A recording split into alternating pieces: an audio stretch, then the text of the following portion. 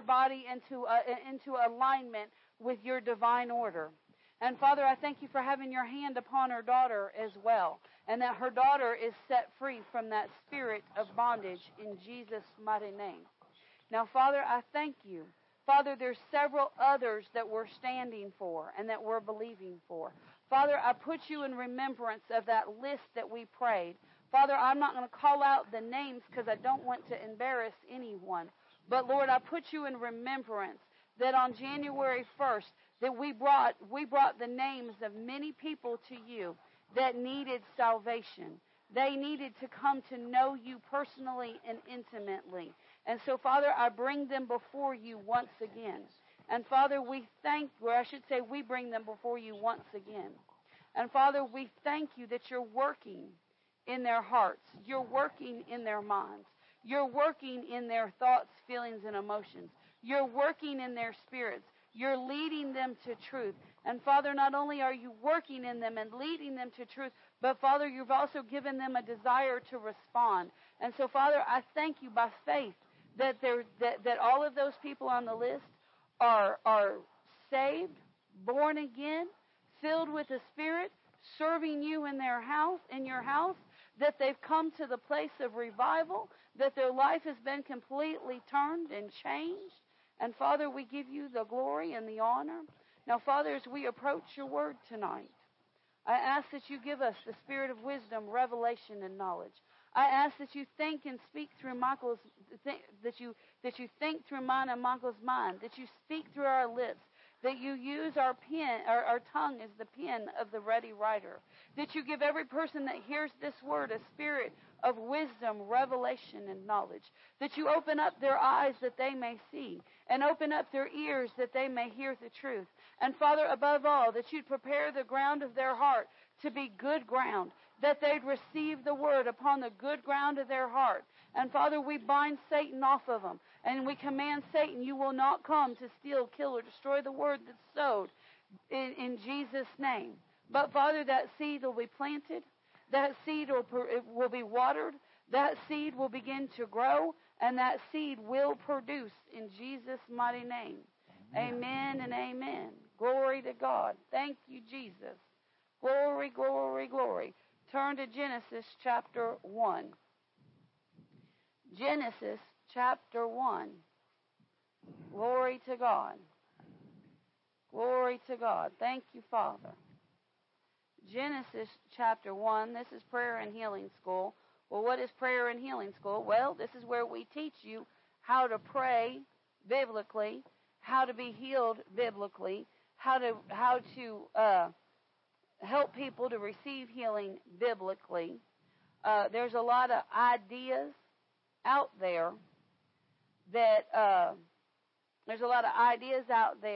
about God that aren't accurate. There's a lot of ideas out there about how to pray that aren't accurate. There's a lot of ideas out there about is it God's will to heal and various things, but it's nothing more than people's ideas. And the reason it's nothing more than people's ideas is because they're basing it off of what Mama told them, what Granny told them, what aunt or uncle told them, what their friend or their coworker told them, instead of what the Word of God actually says. And we want to find out what the Word actually says. And so we're going to see a few things here about what the Word actually says. And I want you to turn here in Genesis chapter 1. And we're gonna kind of skip around just a little bit in this chapter. I want you to turn to verse 26. And let's begin to read right here. And God said, "Let us make man in our image, after our likeness, and let them have dominion over the fish of the sea, and over the fowl of the air, and over the cattle, and over all the earth, and over every creeping thing that creepeth upon the earth." He said, then God said, which means God spoke. God spoke, and he said, let us make man in our image. Now, some people will tell you that God is one, and that he manifests himself in three different ways. Well, if God is one, and he said, let us make man in our own image, if he's singular, and only singular, but he manifests in three different ways, in order for God to speak, let us make man in our own image, he'd have to be speaking to himself. And when he says let us, that means that he has to see himself as plural. And if we saw somebody on the street that was talking to themselves and having like an actual conversation with themselves, and you said, hey, who are you talking to? And you said, oh, I'm talking to myself. And at the moment I'm John, but I'm talking to myself, Bill, and I'm talking to myself, Mark. What are we going to think? They have a multiple personality disorder. God does not have a multiple personality disorder. God is three in one. He is the Father. He is the Father God. He is the Lord Jesus, and he is the Holy Ghost. They are three separate entities, we could say, but they're one God. They're one God. So when he said, let us make it, when God, the Father, said, let us make man in our image, he was talking to Jesus and the Holy Ghost. That's who he was talking to. Go to Genesis 1:1. I want to show you something here. Genesis 1:1.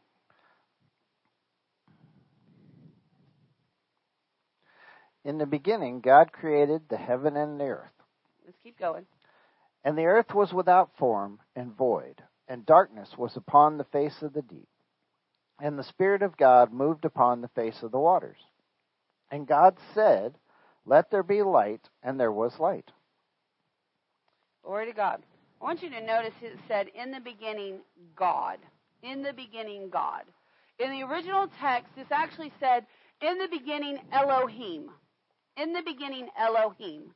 Elohim, in the original language, actually means, it's not a singular, it's a plural. It actually means that there's more than one. It actually, literally what it means is rulers, not ruler, but rulers. Judges, not judge, but judges. Multiples. Spiritual ones, meaning multiple. So when the scriptures were first written, when Moses wrote these first scriptures, and he said, in the beginning, God, he basically, what he was saying is the three-part God,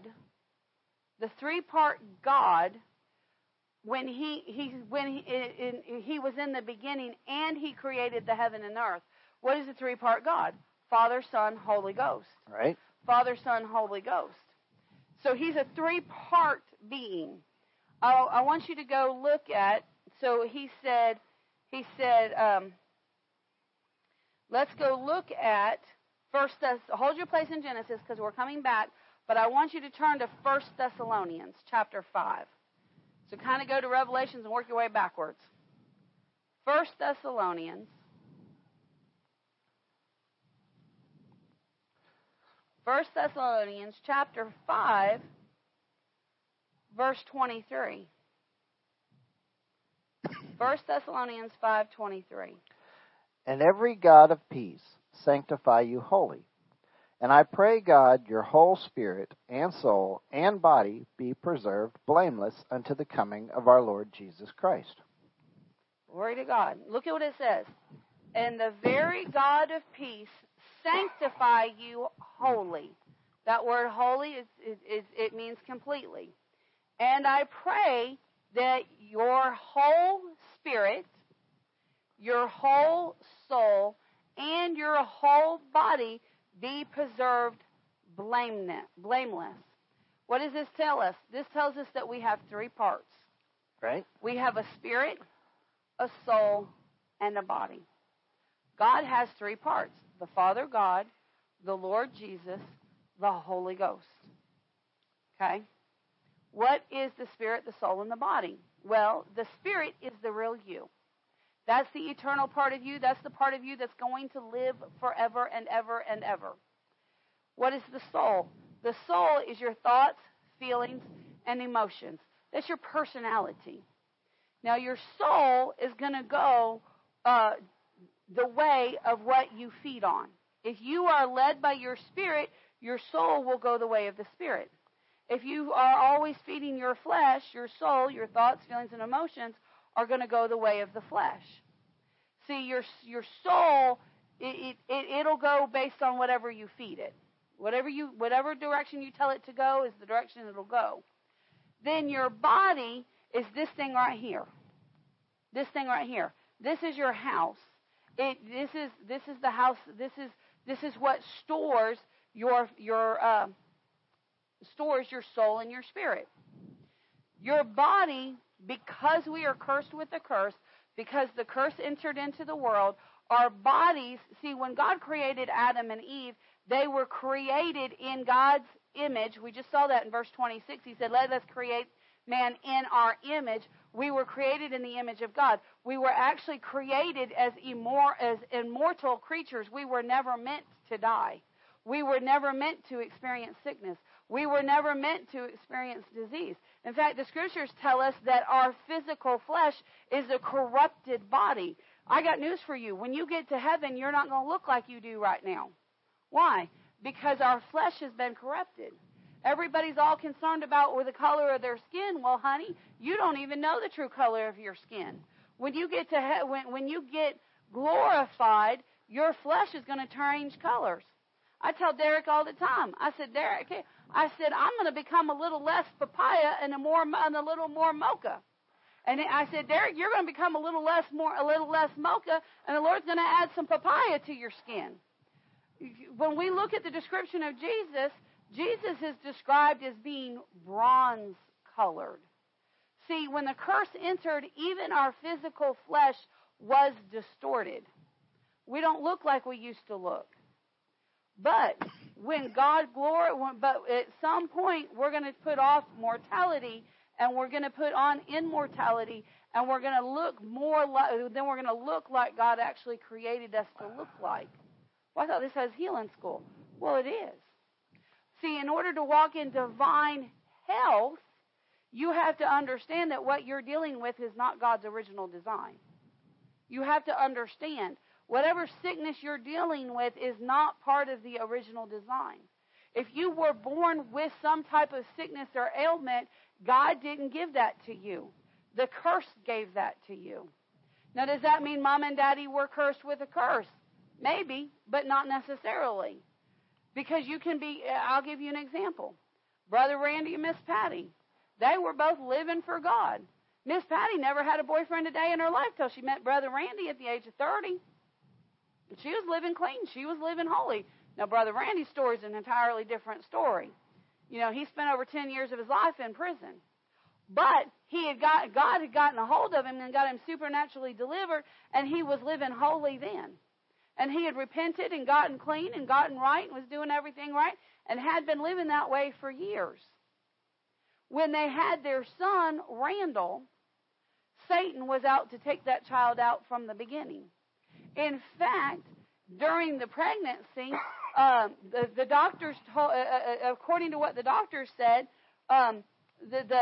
Randall, in embryo state, did not attach to the womb like he was supposed to, and they said, "You're going home. You're on complete and total bed rest. If you get out of they told her mama went with her, and the doctors told her mama if she gets out of that bed, she'll lose the baby."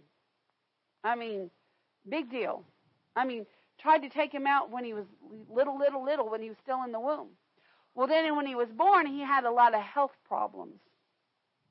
And he'd have seizures, and they couldn't figure out why. And and Randy was in the room, and they were having a fight to save Randall's life. He was born premature, and they were having a fight to save his life. And the doctor had to kick Randy out of the room. And the doctor said to Randy, he said, I don't know if I can. He said, I don't know. He said, I need you out of the room. I don't know if I'm going to be able to save your son or not, but if there's any chance, you got to get out of the room. And Randy looked at him, And Randy said, I tell you what, you do your job and you do your part and I'll do my part and the Lord will do the rest and my son will be fine. What did Randy do? He went and got a hold of God. Doctor did her part. And for months, they dealt with Randall. For months. I mean, they had an emergency phone when mobile phones were not a thing yet. They dealt with him, and Randy was home with him one day and walking the floor. I'm making this thing that's long and involved as short. But long story short, he was at the house with Randall. Patty was out and about and doing, groceries and all of that. And he was pacing the floor praying in the Holy Ghost. And the Lord showed him. That's a demon causing those seizures in your son. Cast the demon out. And so he called. When Patty got home, he said, Patty. He said, I know what it is. It's a demon bringing that seizure on our son. So when Randall would start to have a seizure, up until this point, every time he'd start to have a seizure, they'd run him to the hospital, fighting for his life. Well, when the Lord showed him it was a demon, he began. They could tell because Randall's body get real stiff and rigid. He'd go over there and he'd scoop up Randall and he'd command the devil to release him and let him go. And immediately the seizure would stop and it was fine. Well, this went on for some period of time. Now, did that demon get a hold of Randall because Randy and Patty were in some type of sin? No. That happened because we live in a dying and a cursed world. But thank God gave them the answer. Now, let me fast forward 30 years. Randall is alive and well today. They said that he'd be a vegetable all the days of his life. Not only is he alive and well, he was a pilot. Or he is a pilot. Well, I mean, yeah, he's not just a pilot. He is a captain. He is an instructor. He's a head safety. He's kind of gotten out of that. He was the head safety guy for a big private jet company. He flies big people with big money and big influence. He flies them around. And he's ahead of the game. He was the youngest pilot. I think he still holds the title. The youngest pilot. He works for JetLinks. He's the youngest pilot in JetLinks history, and he's at the top of their business. He's the pilot that everybody wants. I mean, he's top. Graduated college, top of his class. I mean, but how did he do it? Through the power of God. But see, I want you to understand, his body came under attack, but he learned from a young boy who he was in Christ. Notice what he said. He said that the very God of peace sanctify you wholly. I pray that your whole spirit and soul and body be preserved blameless unto the coming of the Lord. See, his body came under attack, but his spirit didn't. His body came under attack, or his soul came under attack, thoughts, feelings, emotions, how his body functioned came under attack, but not his spirit. And he's followed the Lord all the days of his life, and he's had a good outcome. Glory to God. But see, God, notice what he said here. This is Paul writing, but he's writing under the inspiration of God, of the Holy Spirit. And he says, so he said, I want you to be full of peace and sanctified holy. In other words, the Holy Spirit wants you completely whole, spirit, soul, and body. Well, how do you get there? Well, you need to understand some things about the Word. Let's go back to Genesis chapter 1. Let's go back to Genesis chapter 1. Glory to God.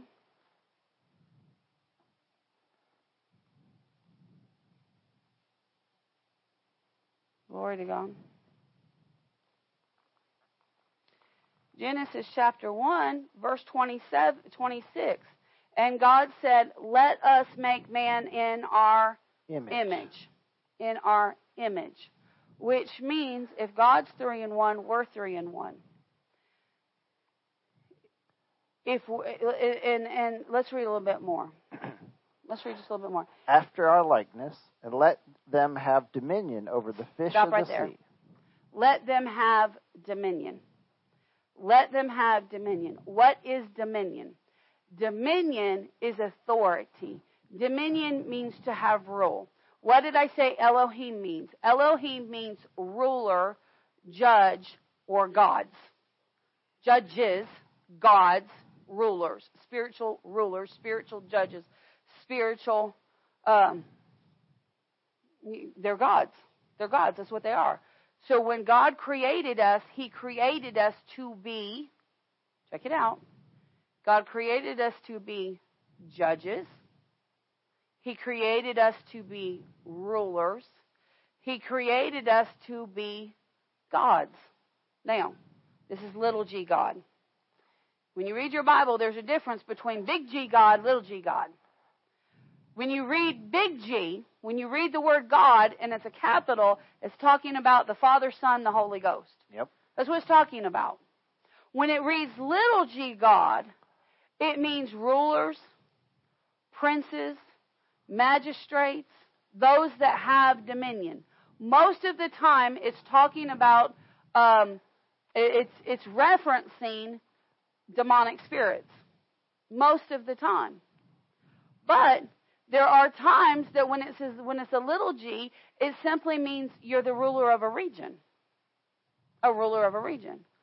God created us to have dominion. He created us to be little g gods over our realm of influence. Little g God. We are the God of our life. It's up to us if we want to make the big G God God, or if we want to do it in and of ourselves. What was the big lie that Satan told Adam and Eve? He said, if you'll eat of this tree, you'll be like little g gods.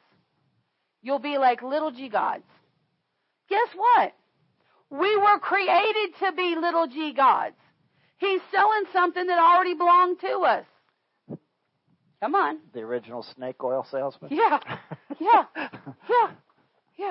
Well, I don't know if that's in there. Is that in there? Oh, yeah, it's in there. Look right here. Look right here. In verse 5 of chapter 3. This is Satan talking through the serpent. For God doth know that in the day that ye eat thereof, then your eyes shall be opened, and ye shall be as gods, little g, knowing gods, good and evil. Be little g gods. He said, the day you eat of the tree, you'll be like little g gods. What did God say in verse 26?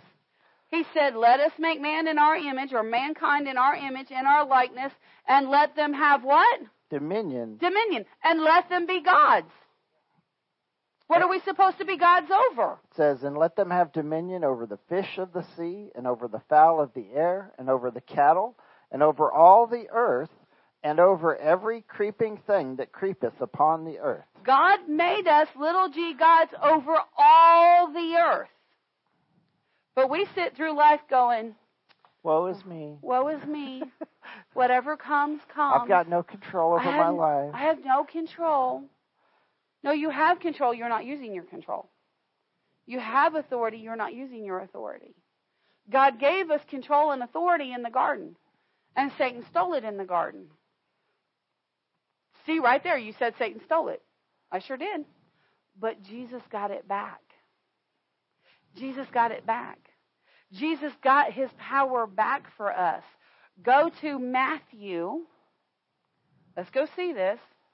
Go to Matthew. Mm-hmm.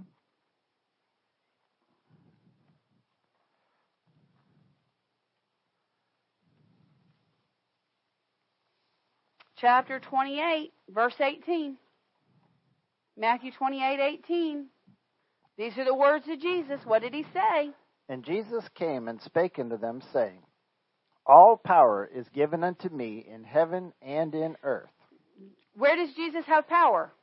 In heaven and in earth. And does he have a little bit of power? Nope, all of it. Power. All power. So Jesus has all power in the earth. Isn't that what God gave to mankind back there in the garden? Well, it's more than what he gave to mankind in the garden, I would say. Right? But remember, he said, let them have dominion over all the earth. Yes. And here Jesus said, I have all power or dominion, authority has been given to me in heaven and in the earth. He has heavenly power and he has earthly power. Oh, my goodness. Let's keep going. Go ye therefore and teach all nations, baptizing them in the name of the Father and of the Son and of the Holy Ghost. Look at that. Look at that. He said baptizing them in the what? Baptizing them in my 3 personality defects. No. Baptizing them in the name of the Father, the Son, and the Holy Ghost. If God has to use all 3 parts of himself, the Father, the Son, the Holy Ghost, you're going to have to do the same thing. You're going to have to be led by your Spirit. How much you know Jesus was led by the Father? Jesus said what the Father said. Jesus did what the Father said to do. The Holy Spirit does what Jesus says, and the Holy Spirit says what Jesus says. So guess what? Who's the lead in your life? Your spirit. Who does the talking out of your mouth? No, it's not a trick question. Your soul? Your soul. Your soul's the one that's in control of what you say. But your soul should be subject to your spirit. Your soul should only say and do what your spirit tells it to say and do. Just like Jesus is subject to the Father, your soul should be subject to your spirit. True. If you're going to go somewhere, what's going to take you? Your spirit, your soul, or your body? Your body. Your body. Your body's the one that tells the feet how to go. But does your body? So the question is what voice are your feet listening to? Your feet should be listening to your spirit. To your spirit. He said, "Go ye therefore and teach all nations, baptizing them in the name of the Father, the Son, the Holy Ghost." We need to say to our flesh, soul, you will only say and feel, check this out, you will only say and feel what the Spirit says and feels. Do you hear me? You need to tell your flesh, you need to tell your spirit, your soul, your thoughts, your feelings, and emotions. We're not listening to the body today. See, because your body will tell you you're sick. Your body will tell you you're diseased. Your body will tell you you're going to the grave. Your body will tell you you don't have enough supply. Your body will tell you you don't have enough to go. You'll wake up, and if you wake up in the morning and you say, "Body, how do you feel today?" Your body's going to say, "Man, this bed feels so good. I think we just need to stay right here and not move." What's your soul? What's your spirit say? Your spirit says, "Get up and praise the Lord. Take authority and dominion." Body, get up! Body, get up! Get up! The reason most Christians don't get healed is because they're waiting on God to do something and they're not doing something themselves. Their spirit is saying, "Get up!" And they're going, "My body's telling me I'm not healed." Stop listening to your body. Stop it. Let's read the next verse. Teaching them to observe all things whatsoever I have commanded you. And lo, I am with you always, even unto the end of the world. Amen. He said, all power and authority has been given to me. He said, go teach. And then he says, teach them to observe all things whatsoever I command you. And lo, I am with you always, even unto the end of the world. He said, my power, my authority, my ability goes with you wherever you go. Who's the first person you need to teach? You. Yourself. Your soul. Your soul and your body. The first person you need to preach to is yourself. So many people hear a good message and they're like, man, my friend Bob could really use that word. I can't wait to go give Bob my message. And Bob's looking at you going, dude, I know you. I got your number, Jack. You're telling me I need to fix my life. How about you fix your life? No, first place you need to start is with yourself. The first person you need to preach to is yourself. The first person you need to teach is yourself. Teach yourself to follow the word. Teach yourself. Get a hold of yourself. Self, get out of this bed. Well, I'm just not a fan of the shower. Body, you stink. Get in the shower. I'd rather sleep 10 minutes and put on extra cologne. We ain't doing that. All that does is make us smell twice as bad. Because now you smell like B.O. and you smell like too much cologne. Get in the shower, body. I'm not picking on anybody. I'm just using it as an example. She's just saying how she does it every morning. Yeah. I don't like to listen, I'm not a morning person. Get up, body. Get up. Get out of the bed. Move, body, move. Go to get up. I got metal in my back. If I had done it man's way, I'd be on disability and in the bed. I said, I can't do that. I wouldn't. My spirit won't let me do that. No, how you're going to overcome sickness is you've got to put faith, you've got to put action to your faith. Go to 1 Peter chapter 2. 1 Peter 2. 1 Peter 2.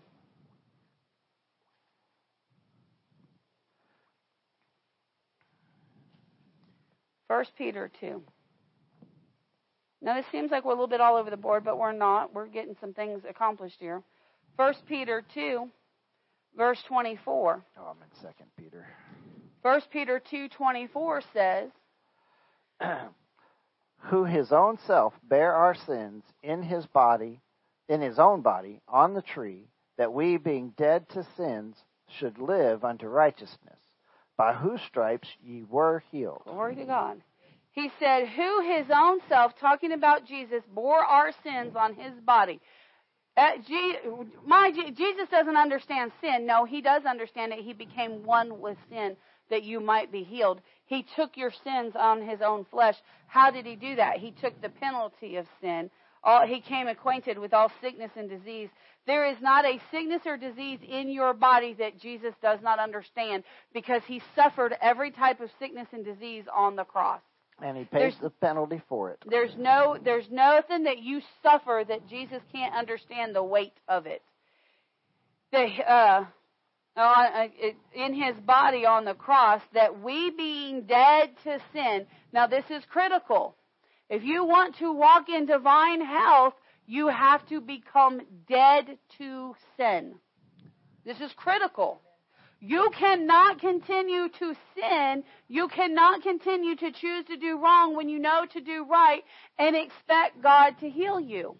If you have blood sugar issues, you cannot eat sugar and expect sugar to not affect you negatively.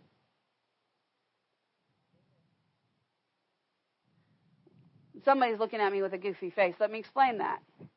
If your body doesn't break down sugars and you fill it with a lot of sugar, your sugar is going to skyrocket and it's going to create a whole cascade of problems in your body. People lose feet and legs because of it. People lose eyesight. People die prematurely because of it. You have to control it. On the other side, if it's a situation like Pastor Mike has dealt with, where your body, you eat sugar and your body goes, woo, let's inject some insulin, and your sugar goes from up here to down here, and you can put yourself in a diabetic coma in an instant of time, you better not eat sugar. Or if you do it in small doses and you eat it with protein. You're wise about it. You use wisdom about it. If you have pain problems, you don't know, bad knee issues, walking, whatever your issue is, you have to understand it was put on the cross. If God tells you, Lord, I'm believing for you to heal my lungs, but you're smoking, you might as well just quit believing. Listen, if you're smoking, I don't care if you're smoking cigarettes. I don't care if you're puffing wacky weed. I don't care if you're inhaling liquid blueberry popsicle. I don't care what it is. If you're sucking stuff into your lungs that don't belong and you're going, Jesus, I thank you that you're my healer and that I have the breath of life in my lungs, you might as well just quit confessing. Because your confessing ain't going to do a thing for you. Those blueberry popsicles going to kill you. Why? Because you're still sinning. Oh, I'm preaching real good. Now it's getting quiet. Don't give me that tone of voice. Come on. No, he said, come on. You can't be gambling your money away and say, woo, Jesus, you're going to make me a high roller winner at the the table. No, that ain't going to work. You're blowing what God's given you to prosper. You're sowing seed in the wrong spot. No, he said that we, being dead to sin. Now, Dad Hagin used to say it this way. He said, smoking will only half kill you. Half kill you. Right? Why? Because you can't taste anything. Everything's all burned up. Can't taste anything. Can't smell anything. And he said, and you smell bad. So you're only walking around half dead. He said eventually cancer or something get a hold of you and you'll die from that. But for the most part, you're walking around half dead. He said, but the one sin that'll absolutely kill you is the sin of worry. Did you know worry is a sin? He said, be anxious for nothing. Don't carry the care. Yeah. Cannot be in fear and faith at the same time. Why? Because fear is of Satan and faith is of God. You can't. Worry is a sin. Well, I just can't help but worry. Yes, you can. You have authority over your flesh and over your spirit, over your soul. You have authority. Oh yeah, I'm good at worrying when I choose to worry, but I learn to not worry. When the thought comes, well, what if this happens? What if it does, Satan? God's still got my side. God's still got it. No, he said that we should live. He said that we are to be dead to sin. Listen, you are never going to get away from the opportunity to sin. You're going to have an opportunity to sin every day of your life. And everywhere you go. Everywhere you go, you're going to have an opportunity. The question is are you going to take the bait or not? You're going to have an opportunity to get sick is going to come. Are you going to take the opportunity or not? Now, when it talks about being dead to sin, it doesn't mean physically. This is God's way of saying that that you have to stop your body from reacting to sin or to rising to the temptation of that sin. So your spirit and your mind have to get in alignment and make your body not react to that temptation and therefore not sin. He said that we being dead to sin should, I wish I didn't put that should in there, but he's just giving us a little ray of hope, should live on to righteousness. In my opinion, the Holy Ghost should have just said, we being dead to sin, alive on to righteousness. I think right there he was pretty much going, yeah, y'all shouldn't be sinning, but hey. But you are. Come on. Instead of sinning, we should be living on to righteousness. What does that mean? Living on to righteousness, it means that every time we face a decision, we choose the right direction. That's what it means, every single time. And then check out what he says. He said, if you're living sin-free, you're living onto righteousness, then by whose stripes you, check this out, you might eventually become healed. Nope. We were healed. You already are healed. It's already been done. It's already been accomplished. Many people don't get healed because they're living in future tense. They're saying, I will be healed. I will be healed. I will be healed. I will be able to walk again. I will be pain-free again. I will get my manifestation of a creative miracle. God will give me a brand new heart. Honey, will never happens. Will never comes. No. Go to Mark 11:23. Go to Mark 11:23.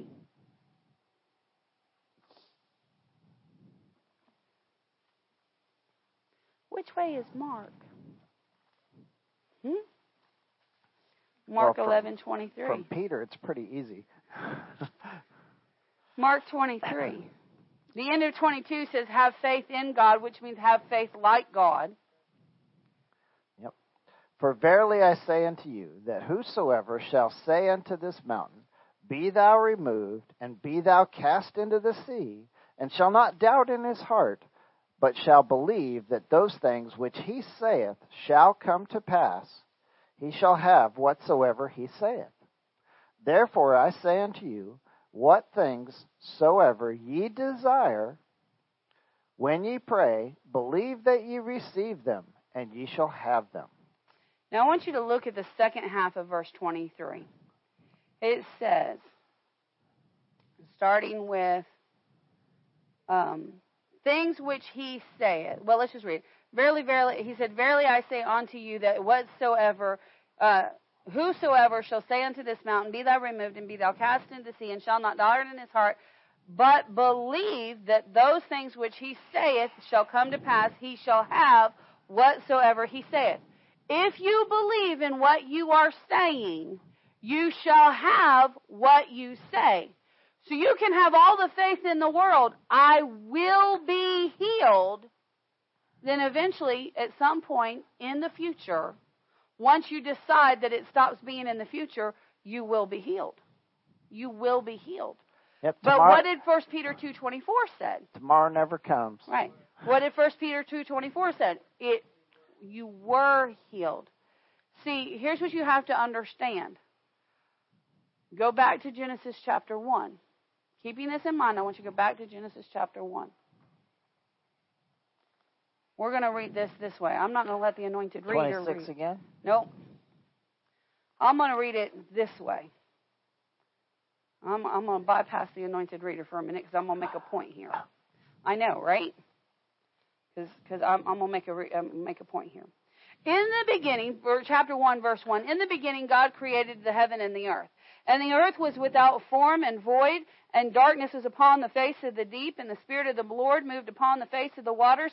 And God said, there will be light, and light will, and there will, and eventually light was. No. And God saw eventually, and God, he couldn't see it. Why? Because he said will. And God hoped for light, and the light that he hoped for was good.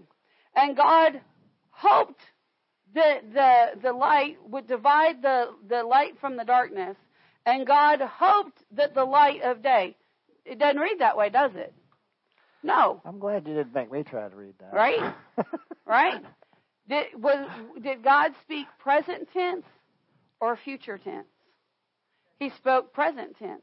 There was no light when God said, let there be light. But once he spoke it, because he believed that what he said he had, God said, let there be light. Science proves this. Science actually proves that at a time in the past, there was absolute nothingness. And then, all of the sudden, there was light. There was the Big Bang. There was light. There was nothing, and then boom, there was matter. Where did the matter come from? Science doesn't know. Because science is trying to prove it with absolute proof. Well, we know exactly where the matter came from. God spoke, and it existed. Now, let me explain this to you about sickness and disease. With God, there's no question it was utter darkness. Look at verse 1. Look at verse 1. Verse 1. In the beginning, God created the heaven and the earth. Verse 2. And the earth was without form and void. We understand this. In the beginning, there was no form, there was void, and darkness. We know that. Science backs that up 100%. We know this is true. But, did God say, I just wish this darkness would go away. Someday the light will come. If God had been doing that, we'd still been waiting on the light. Right. No, what did God say? In the midst of utter darkness, he said, light be. And light was. In the midst of pain, you have to say, I have no pain. In the midst of sickness, you have to say, sickness, go. Be gone. Healed. In the midst of sickness, you have to say, I am healed. In the midst of disease, you have to say, I no longer have the disease. Why? Because life and death are in the power of the tongue. Life and death are in the power of the tongue. Amen. What God said, we were created in his image, and what God says he obtains, and what we say we obtain. What we say we obtain. Your words create your future. I want you to stop and think for a minute. Are there things that you have said in the past, like, I just can't get ahead in this world. I'm living paycheck to paycheck. Every time I turn around, some sickness attacks my body. Every time I take a step forward, I take 2 steps backwards. Every time this happens, that happens. Man, if I didn't have any luck, I wouldn't have any luck. If I didn't have bad luck, I'd have no luck at all. You ain't got nothing but bad luck in your life. Oh, I get, every time I turn around, people are just leaving my life. Are there things that you said that you now have? Of course there are. Why? Because life and death are in the power of the tongue. Now some will say, well, you have to believe what you say for it to come to pass, because the Word says that. The Word says you have to believe it. Now, Derek, I'm going to pick on you a second. Say, I'm healed. Doesn't sound like he really believes it or he really means it. Say, I'm healed. Okay, it's getting a little bit more. I'm healed. Right? Woo! He's got a little fight in him. You're getting better there. Say, I'm healed. Say, I'm healed. Okay, so the more you say it, the more you will become to believe it. That's my point. Proverbs 18:21 says, death and life are in the power of the tongue. How much do you know light B was in the power of God's tongue? It's in the power of the tongue. Death and life are in the power of the tongue, and they that love it shall eat the fruit thereof. The things that you speak over. Now let me balance this out. We saw in Mark 11:23 that those things which you believe. Just because you say, well, I'm healed of the Lord, one time doesn't make you automatically healed. Because the reality is the first time you say it, you don't believe it. That's the reality. Why? Because your body's telling you something incredibly different. Incredibly different. I've worked with people that have had chronic illnesses for years. And they come to me and they say, I heard you. I've been saying it, and nothing's changing, nothing's moving, and I guess I just don't have the faith for it. I said, stop right there. Stop right there. You've been dealing with this illness for a year, 5 years, 10 years, 20 years. You've been dealing with it your entire life. And for your entire life, you've been saying, I have this sickness. I'm going to have to deal with it for the rest of my life. You are not going to overcome those words with a day or 2 days or even a week of confessing. Why? Because you've got to undo what you used to believe. How are you going to undo does that mean if I've been dealing with a sickness for 30 years, does that mean I have to walk in faith for 30 years before I receive the healing? No, thank God. God doesn't work on the 1-for-1 ratio. But you do have to confess it. You do have to get in the Word long enough that you begin to change your thinking. You begin to change you've got to begin to change what you believe. Lillian Yeoman, go ahead. So I want to interject here just for a second and maybe kick a sacred cow a little bit. But this is not magic. You can't just declare anything you want. Glory to God. And it's going to happen. I can't sit here and say 1,000 times that I'm a cat and poof, I'm a cat. It doesn't work that way. Thank God. The things that you declare have to line up with the Word of God. Zach cannot declare that he's a woman 1,000 times and suddenly he's a woman. I hate it for you. But that's the way it works. But you can say it so many times that you begin to believe it's true even though it's not. Right. And then you're moving into mental illness. But yes. Well, you have what you say. You can convince yourself that something's not the way it is. Right. But that doesn't mean that God's not going to make that happen. Right. Yeah. That's not how this is going to work. Lillian B. Yeoman, she was a doctor years and years ago, and she was under so much pressure to help her patients that she actually got over into prescribing herself some pretty hardcore medications, and actually ended up as a drug addict herself, and ended up losing her license. And she wasn't doing it because she was looking for a high. She was just trying to keep herself awake to be able to take care of the patients. She was under so much pressure. She ended up losing her license, but she still had a desire to help people. But she got a hold of, you can have what you say. She got a hold of the truth of the Word of God. She got a hold of the truth that Jesus has redeemed us from the curse. So her and her sister had a 2-story house, and they called it the Healing House. And so what she would do is she would take in, they could only take in 4 or 5 patients at a time, I believe it was. And she would take in, her and her sister would take in people that the doctors had basically said, there's nothing left we can do, go home and die. There's nothing left. There's nothing, absolutely, there's no hope for you. You are going to die. That's what it's going to do. That's what's going to happen. Well, Lillian and her sister would bring these people in as they had a bed available. And there was one woman they brought in that had tuberculosis.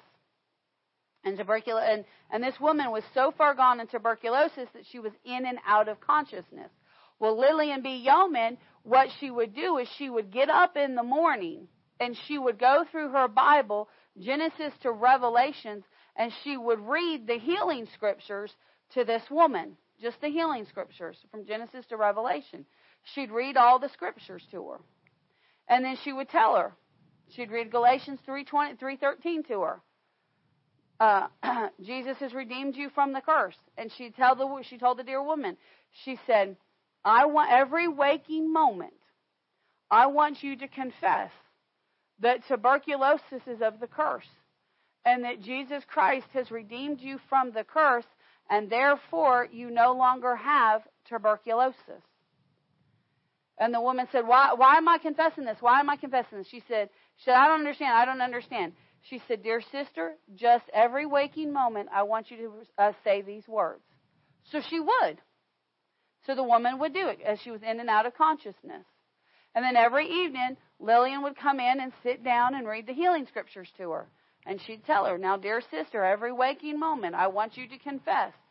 Tuberculosis is of the curse. According to Deuteronomy 28, tuberculosis is of the curse. According to Galatians 3:13, Jesus has redeemed me from the curse. Therefore, I no longer have tuberculosis. And the woman said, why am I doing this? Why am I doing this? Those words don't mean a thing to me. She said, just keep doing it. Well, this went on for a little while. I think about a week or so this went on. Well, Lillian and her sister were down in the kitchen cooking soup for the patients, because that's about all that they could do, was eat some soup. And all of a sudden, they heard this racket upstairs. They heard this incredible racket upstairs and coming down, and then that racket come down the stairs. And they looked up, and when they looked up, that woman that had tuberculosis come busting through the kitchen door going, Dr. Yeoman, Dr. Yeoman, Dr. Yeoman. She said, yes, honey, what is it? She said, according to Deuteronomy 28, tuberculosis is of the curse, but Jesus Christ has redeemed me. Therefore, I no longer have tuberculosis. I'm completely healed. I'm completely whole. I'm completely restored. Now remember, she was in and out of consciousness. She had no strength in her body to even lift her head, nonetheless carry herself down the stairs. But see, it hit her spirit, and she finally believed it. And when she confessed it with faith, the supernatural healing power of God hit her body, and she was completely restored. And Lillian looked at her, and she said, dear sister, she said, that's what I've been trying to tell you since the day you got here. See, Lillian wasn't all, woo, oh my God, the word's true. Lillian said, well, honey, that's what I've been telling you since you got here. But see, what had to happen was the woman had to get a hold of, you can have what you say. She had to get a hold of. She had to say it enough times that she believed it. The difference between us and God is when God said, let there be light, He believed it the first time. The problem with us is we tend to go, we will be healed. We will be restored. We will be brand new. We will get there. It will happen. I'm waiting on God. No, honey, God's waiting on you. Healing, requires faith. Faith requires an action. You know, and we're not picking on Derek by any means. Derek's been around us long enough. He allows us to use us as a golden example. But, you know, if you were here for this morning's service, you know that Pastor Michael, under the unction of the Holy Ghost, said, "What are you doing, son? Are you in faith or you're not?" God challenged him. That wasn't Pastor Michael. Y'all know anything about him. You know he doesn't behave that way. And Derek got to thinking about it. And so we were at lunch. And Derek said, "You know what?" He said, "God's right. God's right. I don't need this walker. I am the healed of the Lord." He said, "I've been thinking about getting rid of that thing, and I need to just take a step of faith, and I just need to do it." And praise God, he's been doing it ever since. Here he is. He doesn't have the walker. He's got the faith. Now, does that mean that he's 100% pain-free? No. Does it mean that he's 100% stable on his feet confidently and he's ready to go run a marathon? No. Doesn't mean that at all. But what it does mean is he's putting action to his faith. He understands, I am like God. I'm not God, but through Christ I am like God. And what I say has to come to pass. And I say that I am the healed of the Lord.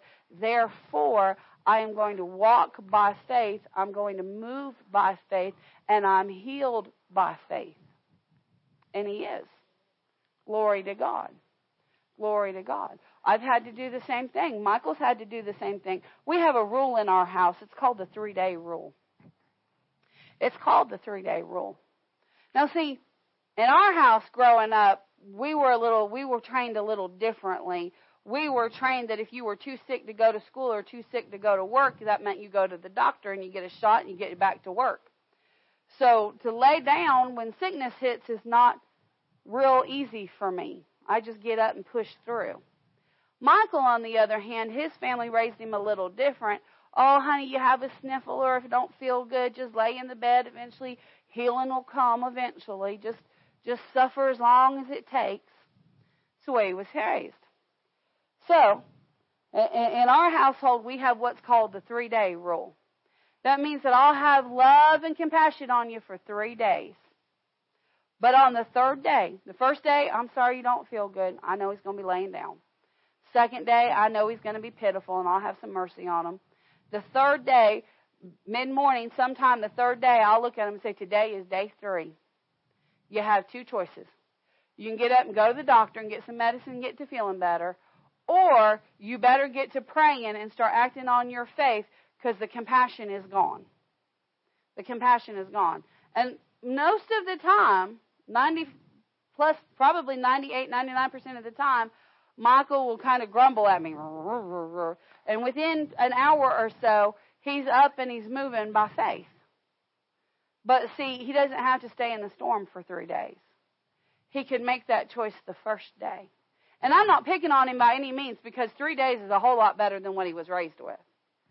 And he's gotten to where a lot of times he doesn't even take the 3 days. A lot of times he doesn't. I don't even want to wait till I'm fully sick. Huh? I don't even want to wait till I'm fully sick. Yeah, a lot of times he's like, and he's good. He'll kind of make a little funny face, and I'll go, "What's going on?" He'll go, "Nothing. I'm healed. Nothing. I'm healed." He don't even want to take the 3 days anymore a lot of times. But see, we have to understand we are created in God's image. And God said that we have dominion, authority, power, might, and ability. God said we can have what we say. Notice in Proverbs, I'm closing right here, but notice in Proverbs it says death and life.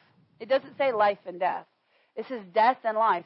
And I asked the Lord one day, I said, "Lord, why does it say," I said, "Father, you are the God of life.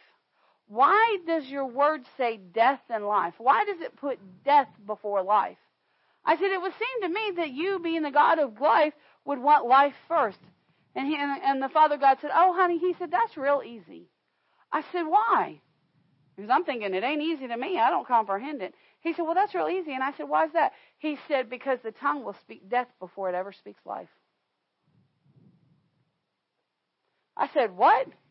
He said, "Your tongue, because it's under the curse, will speak death before it will ever speak life."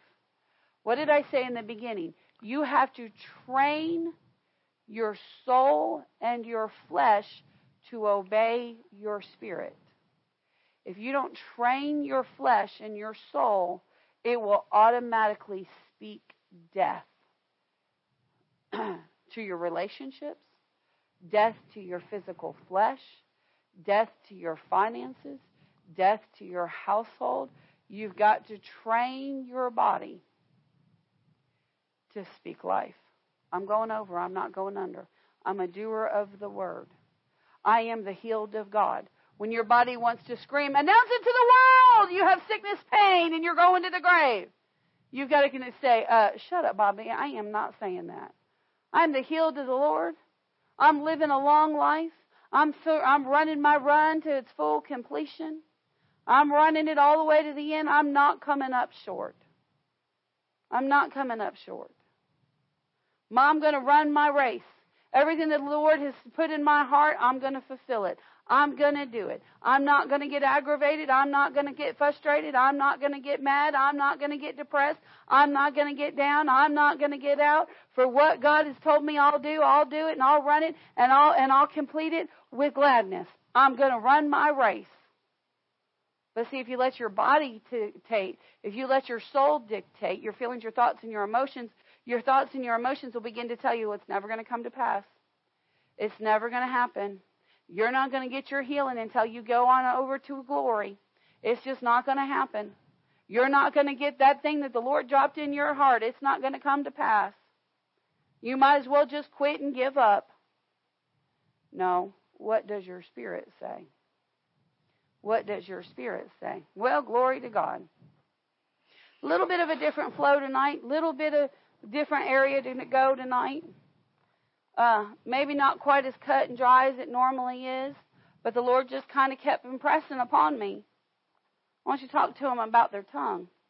I want you to talk to them about that they are gods in me and under me, and in Christ, through Christ, by Christ. They are gods. How their life turns out is in their hands. If they walk in health or sickness, it's in their hands, based on what they say. Too often, we're saying the right things, but we're not putting any action behind it. And then other times, we're not even saying the right things. We got to say the right things. We got to do the right things. We got to know who we are in Christ. We have to know that we're made in the image of God. We have to know that our authority, power, might, and dominion is in the power of our words. We have to know that we've got to control our thoughts, feelings, and emotions. We have to know that God wants us prospering. We have to know these things. Why are you going over this? I don't know. The Spirit won't let me go. Let's just pray for a minute. Father, we just come to you in the mighty name of Jesus. Father, I've done my best to get across what you want us to get across tonight. Is there anything I'm missing? Is there anything else that you want to say? Is there anything else that you want to do? Is there anything else, Father God? Father, I just thank you that it's coming. I thank you that it's coming to pass. Father, I thank you, Lord. Thank you, Father. Thank you, Father. Thank you, Father. Thank you, Father. I hear it, Lord. Thank you, Lord. If you don't pull anything else from this message tonight, get out of future tense. Quit saying it will come to pass. Quit saying I will get my miracle. Quit saying I will get my healing. Quit saying I will get what God showed me. Get out of the future tense and get it into present tense. Get into present tense. I have it. If you're waiting on something to come through, just begin to praise God. I'm going to say it this way because this is the way I hear it. If you're waiting on a phone call, Father, I thank you that I have received my phone call. Father, I thank you that I have received my phone call. Father, I thank you that I have received my financial increase. Father, I thank you that I have received my divine healing. Father, I thank you that I have received whatever it is you're believing for. Father, I thank you that I have it. now. I have it by faith. Father, I thank you that it's already come to pass. Father, I thank you that I have it. Father, I thank you that it's mine. Father, I thank you that I'm walking in wholeness. Father, I thank you that you've restored my life. Father, I thank you that I've been set free from sickness and disease. Father, I thank you that I have my complete and total healing. Father, I thank you that I have my restoration miracle. Father, I thank you that I have received my creative miracle. Michael, bring me your hand. Thank you, Lord. His hands was swelled up this morning. I just saw it in the Spirit. Father, you know these hands have a work to do. So, Father, I thank you that this, Father, I ask that, actually I don't ask, I command the swelling, the irritation, the inflammation to come out of this hand. Father, whatever occurred that caused this to happen, we command the hand to be restored, completely whole, just as the other, in Jesus' mighty name. Nothing missing, nothing added, nothing broken, nothing torn, nothing ripped, but perfect, just the way you created it, in Jesus' mighty name. Amen and amen. Thank you, Father God. Thank you, Father God. I receive it. Thank you, Father. Thank you, Father. Thank you, Lord.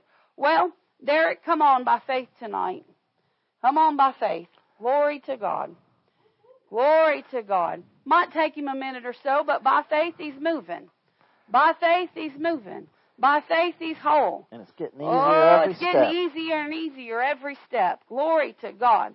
Father, we thank you for your goodness. We thank you for your kindness. Father, we know before we even ask that the tithe and the offering is blessed. And so, Father, we just thank you that it is. We sow with gladness. And, Father, we thank you that we're not cursed with a curse because we're tithers and we're givers. And we're going over. We're not going under. In fact, we're already over. We're already over. And we're already blessed. Amen. And, Father, we thank you for it. In Jesus' mighty name, we thank you that your word is true and your word is working. Amen and amen. You can serve the people. Glory to God.